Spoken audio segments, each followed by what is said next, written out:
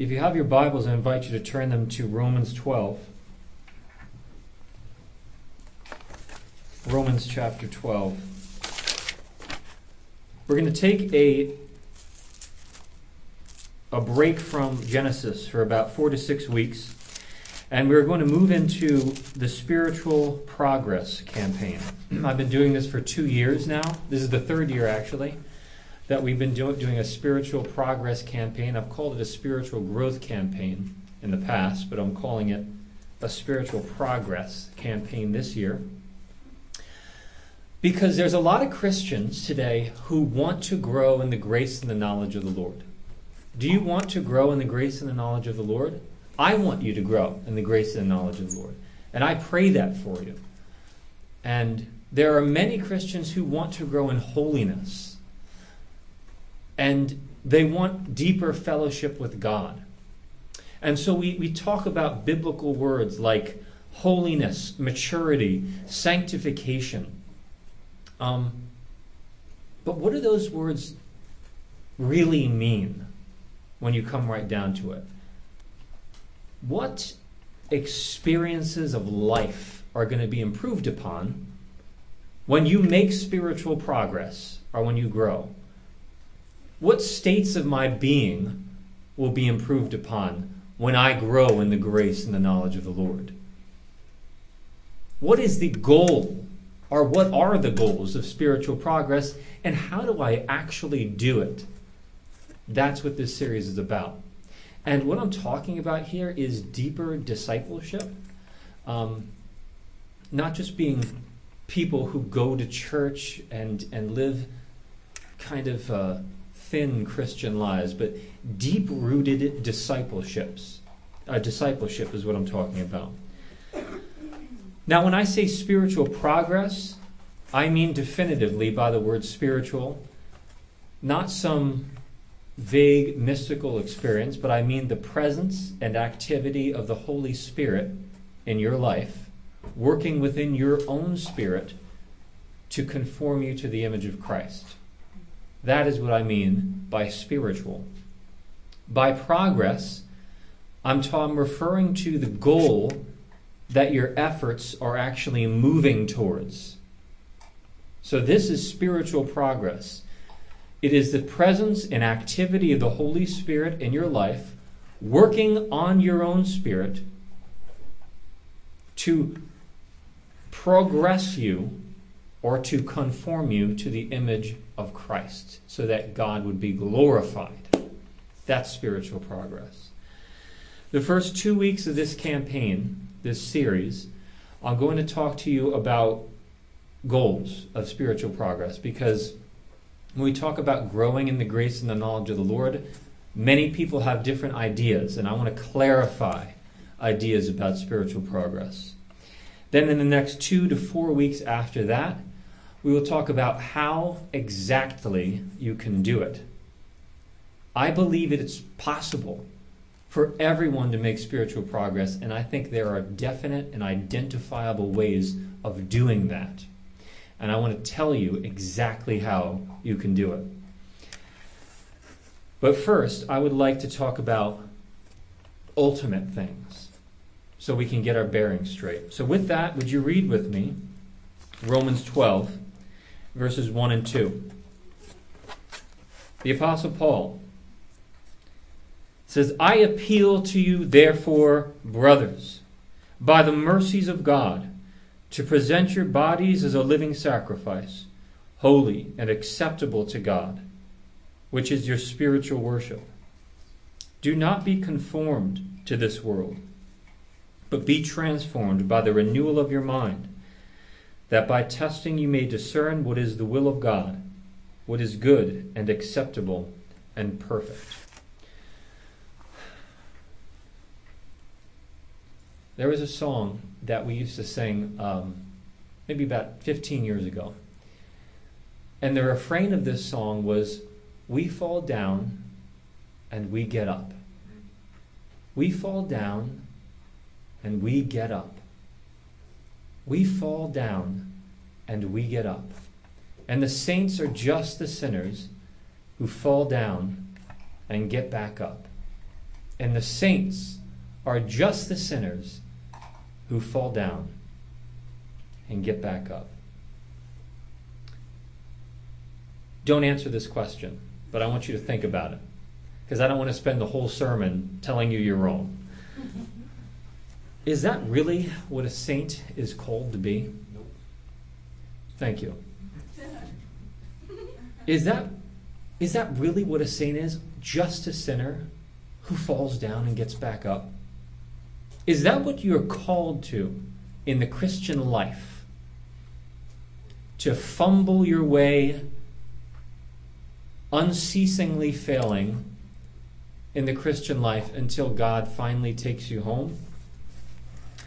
Certainly, there is truth to the fact that we are going to fall down. But I used to like that song, and now I think it presents such a feeble vision of the Christian life. It sets the bar of the Christian life so low. It sets the bar of the Christian life right at our fallen nature, rather than a regenerate state. And it plays into the assumption today that the height of Christian piety is embracing your brokenness, embracing how sinful you are and kind of owning that and grieving over it. Of course, we are sinners. I want to affirm that loudly. I am a sinner. But what am I called to be? That's the question I have. Yes, we're sinners, but what are we called to be as God's children? How short does that refrain fall from the words of Christ, who called his disciples the light of the world, and tells us to shine so that others might see your good works and give glory to your Father in heaven? How far does it fall from Christ's words, by this my Father is glorified, that you bear much fruit, and so prove to be my disciples? How short does it fall from what the Reformers had in mind when the Westminster Divines penned the first question of the Westminster Confession of Faith, which asks, what is the chief end of man? To glorify God and enjoy him forever. In the passage I just read to you, Romans 12, the Apostle Paul moves from the sacrifice of Christ to the sacrifice of ourselves as Christians. He moves from possessing the Holy Spirit to walking in the Holy Spirit. He moves from receiving grace to being empowered by grace. He goes from living your life unworthily to living your life as a sacrifice so that you might glorify God. Today, if I can get one thing into you firmly and into my heart firmly, it would be that you are not called as God's child to simply embrace and grieve your brokenness. You are called, Christian, to live your whole life as a living sacrifice before God. You are called to glorify God. That's the point of your life. I'm going to answer 3 questions today. What is the call on a Christian's life exactly? How high does Scripture set the bar on the Christian's life? And what aspects of our lives do these things involve? First of all, what is the call of the Christian life? The passage I just read you gives you the answer. Now, if you look at Romans 12, verse 1, he says, I appeal to you on a basis. I appeal to you, therefore. What is the basis? It's the mercies of God. So the appeal, the urge that Paul gives to Christians is based on what they could not do by themselves because they are sinners. However, you have received the mercies of God through Jesus Christ. These mercies are as follows. Number one, in Romans 1 through 3, you deserve the wrath of God. And you are without hope and without God in the world. However, number 2, and chapters 4 through 5 of Romans lay out that now through faith in Jesus Christ you have peace with God. Peace with God. You have been reconciled to God through our Lord Jesus Christ, through faith. Then, in chapters 6 through 8, the Apostle Paul tells you what happens to you through faith in Jesus Christ. Chapter 6, you are united to Christ in a real metaphysical way. You are united with Christ in the heavens. And you are enabled to do, through the Holy Spirit, what you could not do without Him. Chapters 7 through 8. So, you're a sinner, but through faith in Jesus Christ, you've been reconciled to Him. And not just reconciled to Him in some manner of transaction. You've been reconciled to Him by being united to the life of Christ and indwelt by the Spirit of God, which is why the great Puritan writer Henry Scougal called Christianity as nothing less than the life of God in the soul of man. That is what a Christian is. So you're more than just forgiven. You are brought into cooperation with the purposes of God as a Christian. And what is the purpose of God for His creation? Worship. Jesus said, if these didn't worship me, then even the rocks themselves would cry out. The whole purpose of creation is worship, and it's the reason that I was created and that you were created in His image to reflect who He is and thus give glory and honor and worship to His name. It's on the basis of that reality, those mercies of God, that you are called to live a self-denying, holy, and upright life. Paul says, present your bodies as a living sacrifice, first of all. So when we talk about spiritual progress, don't over-spiritualize spirituality. It involves your bodies, what you say with your tongue, what you expose your eyes to, what you rush to do with your hands and your feet, what you think about with your mind, what you do with your hands. It involves your body as well. Not just some private devotional existence kind of one step removed from reality. It's this life.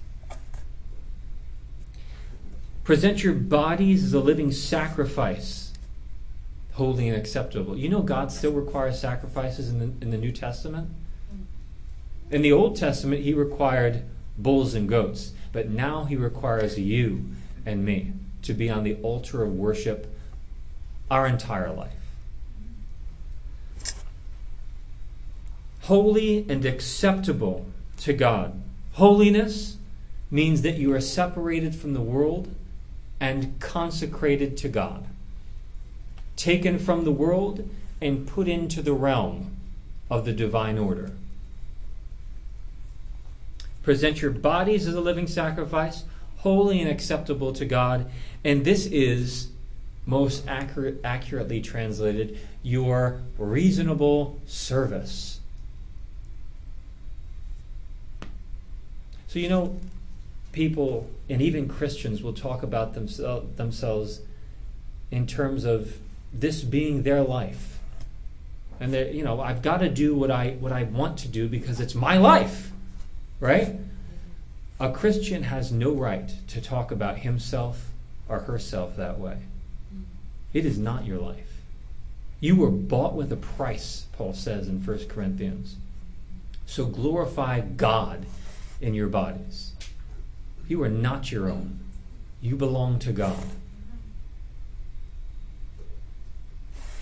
So Paul here and throughout Romans allows us to realize that you're not just saved from something, you're saved to something. You're not just saved from sin, all that is very true. And you're not just forgiven, although that's very true. You are saved to and enabled to a God-glorifying life through being united to Christ and indwelt by the Spirit. I've told you this before, but one writer called what much of evangelicals consider today as saying a prayer and getting saved, as he called that vampire Christianity. A vampire just wants a little bit of someone's blood and doesn't want to have anything to do with them afterwards. And too often, the Christian faith is posed as that. Just getting a little bit of Christ's blood, being secure, and then going off and doing it whatever you want to, because, as a matter of fact, after all, you've said a prayer. So you've got some of Christ's blood. That is called vampire Christianity, and it's not what you're called to as a Christian.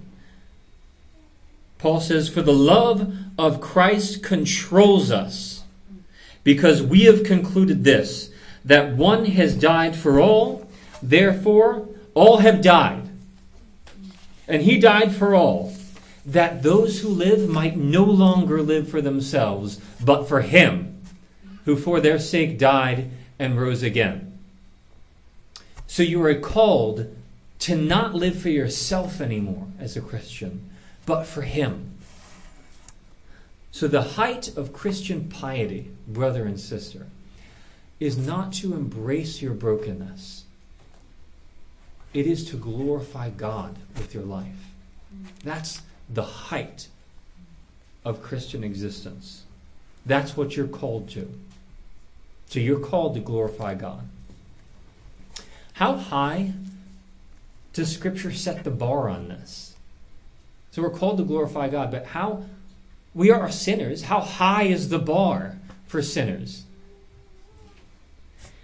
Well, I think preachers set the bar too low today. And I want you to know I do not say these things out of pride because I am a sinner, but I don't want to be a sinner. And I say this out of a heart, what I hope is a genuine heart, for myself and for you and for the church at large. To live a life so that when other people see us, they would glorify God. If all we do is present the Christian life as fumbling around, bumbling our way through sin, never making any progress, then don't be surprised that when the world looks at the church, it doesn't glorify God. Jesus called us to shine so that others might see our good works and glorify God. So, how high does Scripture set the bar? Preachers set the bar too low. And we don't have enough men calling the church to holiness today and preaching unction and zeal for the Lord. We live in a very therapeutic age, which just wants to see you where you are and say, "Tut tut now, you're good the way you are. You know, look in the mirror. You're great. Go out and roar like a lion. You know, you are." And Christians have adopted this kind of mentality in preaching today and in the church. And it is so contrary to what I read in Scripture, honestly. I was watching a video of a young girl who I know being baptized at a church in our local area. And the preacher said in front of everyone, before he baptized this young girl, he said, "Now I wanted to iterate something very important before I baptize this young lady." And he got everyone's attention on this. He said, "The thing that I talked to this little girl about in the other room is he said, as I told her, no matter how much you want to love God, you will fail. And no matter how close you want to get to God, you will fail. And no matter how much you fail, God will never love you any less. And this sentimental smile lit up his eyes, and everyone piously, oh, yes, failure is acceptable. And I think it is funny, but I'm frustrated at that kind of thing. Of course we will fail. Of course you're going to fail. And when you do, you have an advocate with the Father, Jesus Christ the righteous one, who is able to forgive you of your sin. And he will do so, and he is faithful to do so. Amen? Of course you're going to fail. You don't have to tell people that. So I suggest, rather than forecasting a person's perpetual failure at their baptism, look that person straight in the eye and call them to something. Look them straight in the eye and say, son or daughter of God, you will be buried with Christ and raised to walk in the newness of life. How about what Peter says in 2 Peter 1? Child of God, his divine power has given you all you need for life and godliness through the knowledge of him, who has called you to his own glory and excellence. How about that? That would be much more edifying for a young lady, rather than prophesying failure.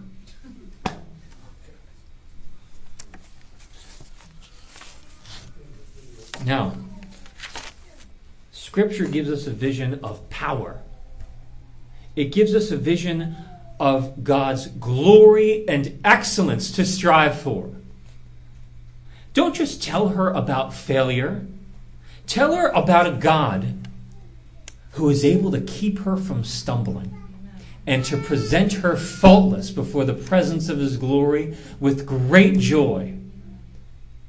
Tell her about the only wise God who worked on your behalf through Jesus Christ our Lord.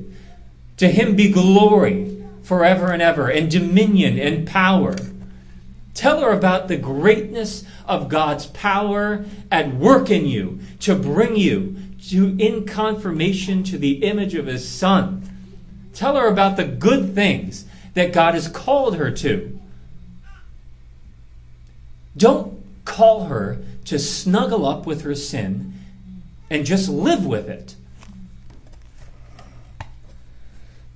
We set the bar too low in the Christian life.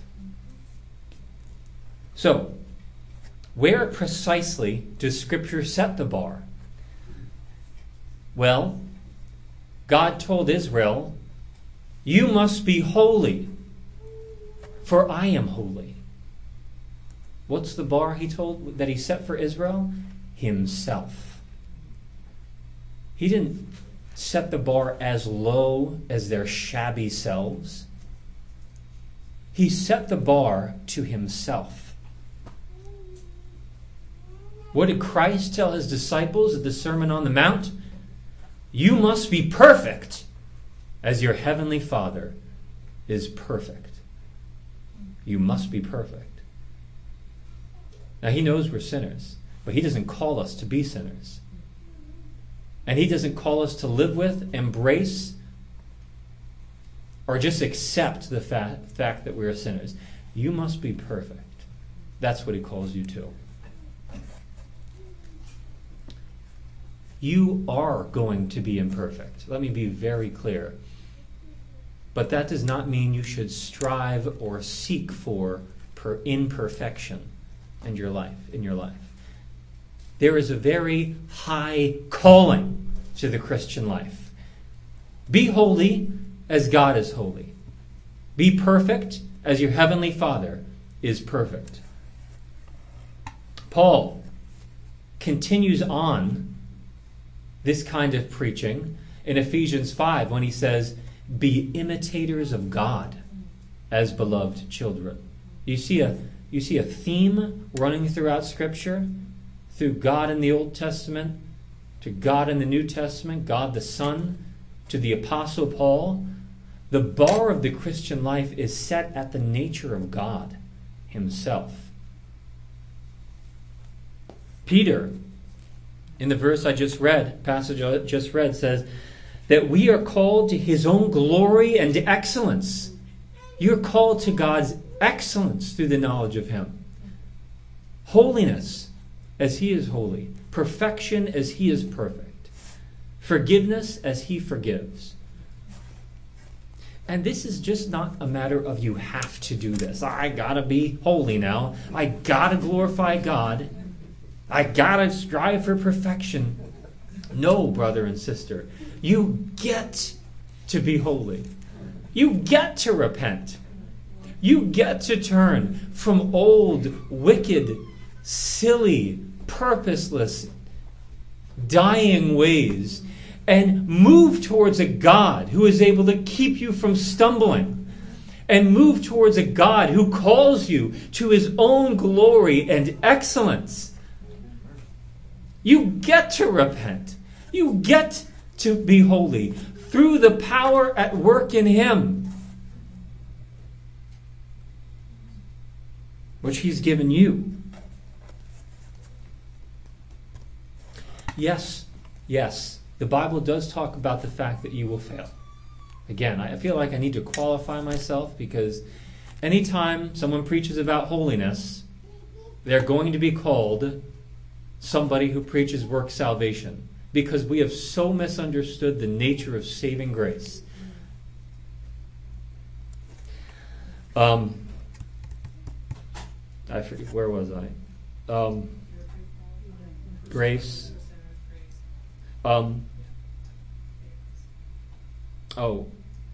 Yes. So the New Testament does say we're going to fail. But then, I think the author of Hebrews typifies what you do. You're going to fall. But the author of Hebrews says, now when you fall, lift your drooping hands, strengthen your weak knees, and make straight the path for your feet, so that what is lame might not be put out of joint. So in other words, get up, dust yourself off, calm yourself down, and continue forward in the high calling. Don't be demoralized. Repent towards God, ask for forgiveness from others, and move forward for God's glory. Now, some of you, and even some people who hear this message, will be uncomfortable with what I'm saying, as if I've somehow missed the heart of the gospel of grace. And I want to be very clear, and I've been qualifying myself this whole sermon, that this is not about earning God's favor. This is about living by God's grace. Please understand that.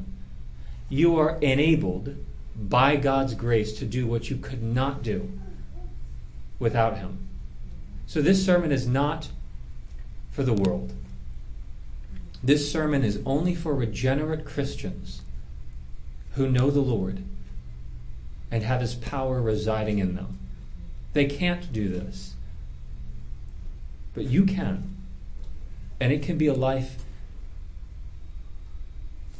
inasmuch as it reflects God, can call other men to a different quality of existence through faith in Jesus Christ. And not just quality of existence, the eternal life that he calls us to. It could be the very life you live that preaches the gospel. We will unpack that. This is not moralism. This is about glorifying God, saying there is something peculiar and different about this man or this woman. What is that? We play basketball with some unbelievers, some of my friends, and we were paid a great compliment that one of the guys said, my girlfriend can tell when I've been around you guys. He says, you guys are different, and he surfaces in the world, but she can tell when he has been around Christians. I think that, I'm not someone great. It's by the grace of God that we are what we are, but I think that is such a great testimony to the different quality of life a Christian has. And there's something attractive about that to the world. And that young man is slowly being open to the gospel as we explain it to him and explain Jesus Christ and buy him Bibles and things like that. Okay. So, you're enabled by grace to do what you could not do. As I've said before, the great Dallas Willard quote, he explains that grace is not opposed to effort, it's opposed to earning. Grace is not opposed to effort, it's opposed to earning. Effort is an attitude, earning is an action. And those two things are different. And I think many people have mixed them up into one. In Titus 2:11 and 12, you see the twofold nature of grace. Grace does two things. It saves you from your sin, and it trains you to be godly. For the grace of God has appeared, bringing salvation for all people. That's the first thing. It has appeared, and it brings salvation for all people. Number 2, training us to renounce ungodliness and worldly passions, and to live self-controlled, upright, and godly lives in the present age. You see how grace does two things in that passage. It saves you from your sin, and then it trains you. It's a tutor. It trains you, which is why you don't need the law anymore. Because God's grace takes concrete form in your union with Christ and the presence of the Holy Spirit within you. So I want you to don't think of grace as like a rug that covers over your sin. Think of grace like fuel that is required for an engine to start and run. It's not like a rug, it's like fuel. Without it, you couldn't get started, nor could you run. But with it, you can not only start the engine, but you can run the engine. That's grace. And a Christian runs on grace. Another great Willardism is, he said, apart from Christ, we can do nothing. But if we do nothing, it will be apart from Christ. All right, so the grace of God fuels our life, and therefore by His power we are called to live for Him. Now, I want you to know I have a lot to learn. I have much maturing to do as a Christian. I am an imperfect man, both in my actions and deeds, and thoughts and deeds still. But I'm not settling with that. And I don't want you to settle with that either. This is not just a self-improvement project either. This is about the glory of God. And the subtlety here is you don't want to, by becoming a better human, you don't want to fall into pride on the one side, and you don't want to fall into not even trying on the other side. So I am imperfect. I don't preach to you as somebody who has arrived. Please know that. But I preach to you as somebody that sees the high calling of God. And I'm pointing to that high calling. So I think, again, Ravenhill, Leonard Ravenhill. He said, we live in a day and age where People are more concerned, more afraid of holiness than they are of sinfulness. I think that is the modern evangelical church today. We are more afraid of talking about holiness than we are of sinfulness. Why is that? Holiness will not keep you from inheriting the kingdom of God. Sinfulness will. So, two areas of your life and 3 parts of yourself this involves. The 2 areas of your life is both your public life and your private life. That's what this involves. Publicly, you should live for the reputation of his name. Especially since you spend 8 hours a day at a job. That's 8 hours a day living for the reputation of God's name in what you do and how you work. So that when men see you, they have a higher esteem for God, knowing that you're a Christian. Shine so that others might see it and give glory to God. And let them know that you're a Christian too. Personally, so that's publicly, personally, and perhaps more importantly, it's holy and acceptable before Him. Before Him. It's living your life not before the world, although you want the world to see God's glory on display through His people, but ultimately it's about living the Christian life before God. Holy and acceptable before Him. The psalmist says in Psalm 19:14, he prays, "Let the words of my mouth and the meditations of my heart be acceptable in your sight." Take every thought captive to the obedience of Christ, Paul says. Don't forget, God is glorified by a holy life. Jesus said, "And your Father who sees in secret will reward you."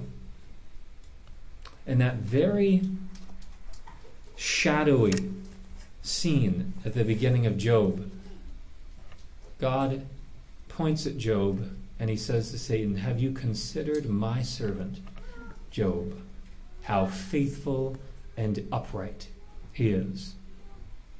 That glorifies God. He doesn't say, "Have you considered my servant Job, how often he falls down and gets back up?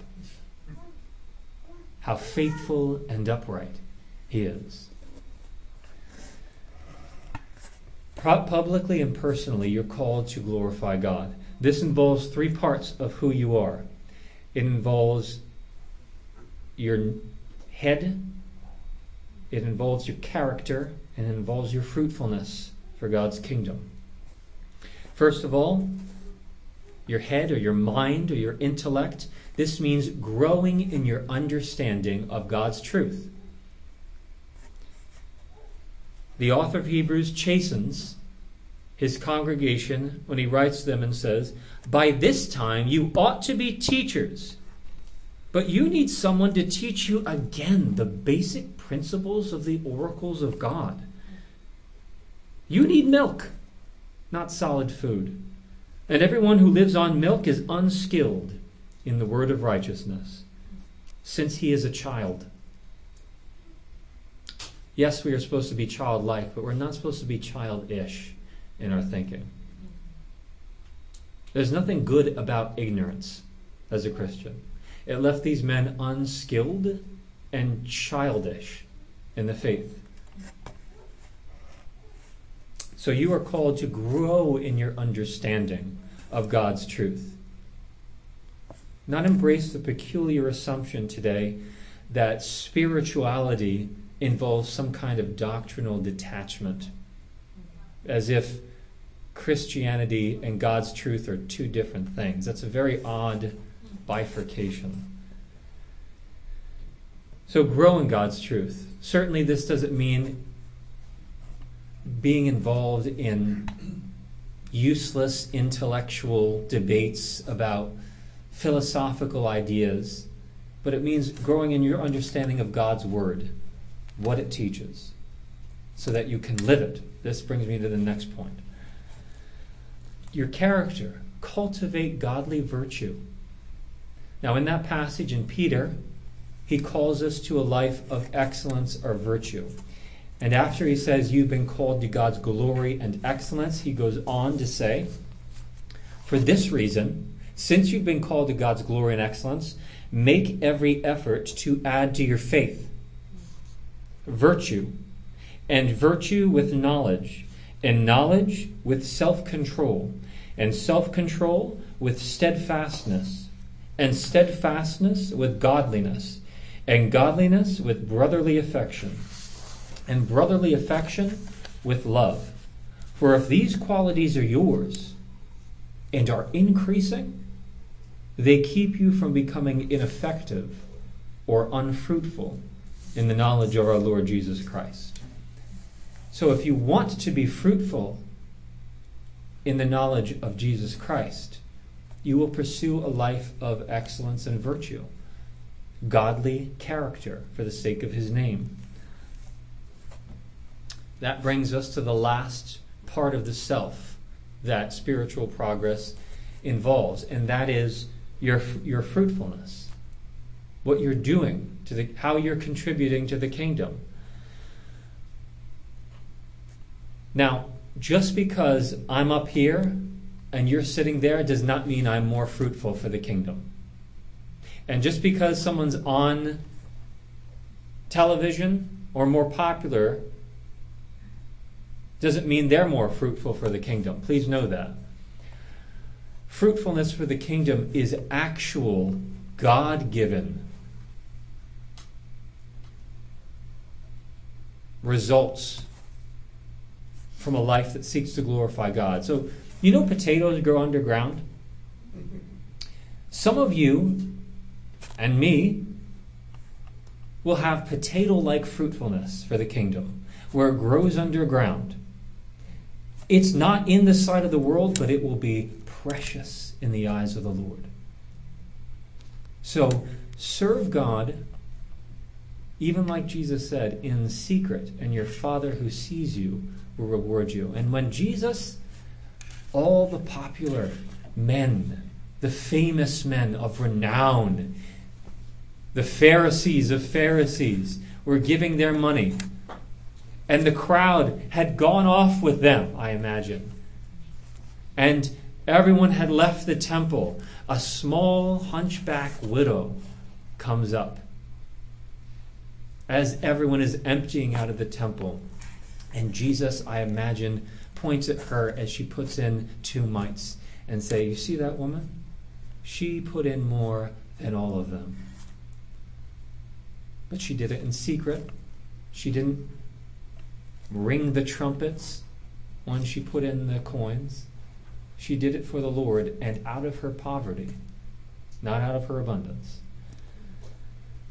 So some of you are going to have potato-like fruitfulness, but when the great harvest comes and when your works are tested, they will be precious and golden in the eyes of the Lord and for the kingdom.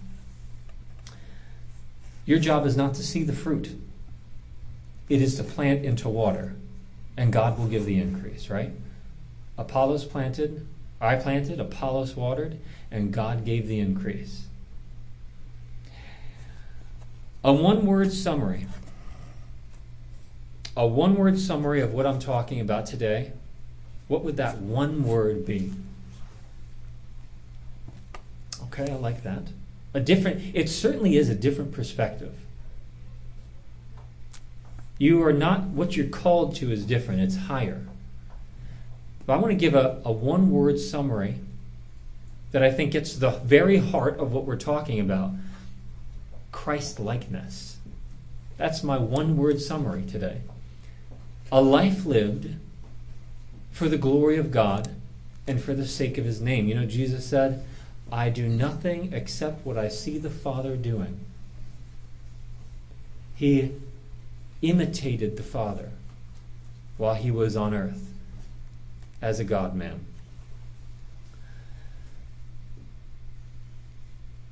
So this is Christ-likeness, and this is part of discipleship, living for the glory of God.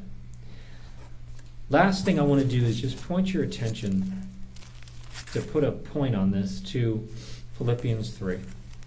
If you have your Bibles, I encourage you to turn there. Philippians 3.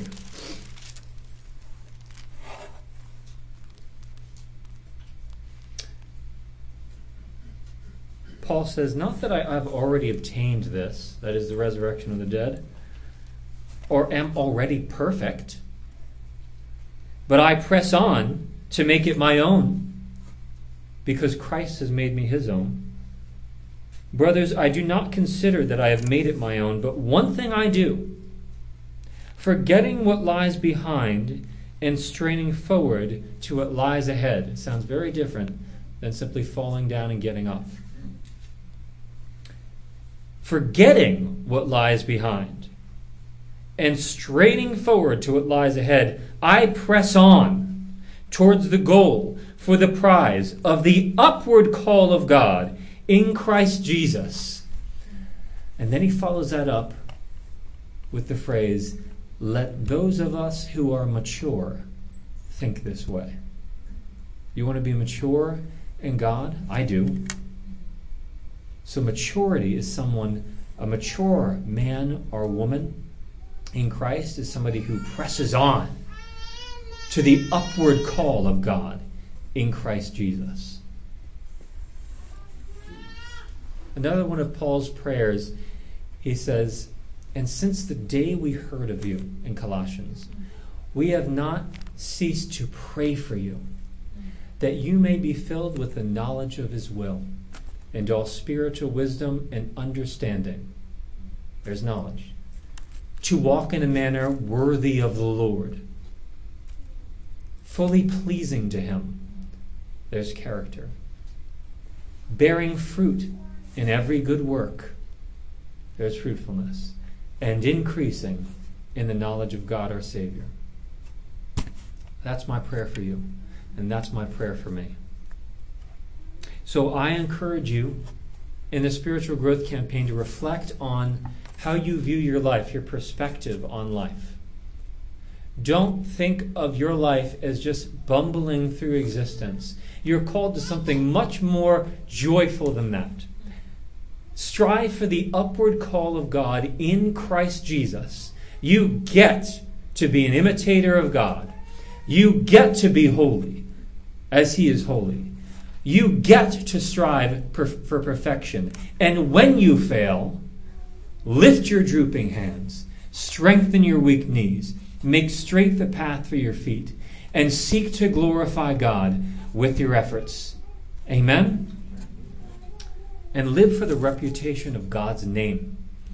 That is the first and ultimate perspective when it comes to spiritual progress. Let's close in a word of prayer. Heavenly Father, I ask you right now that your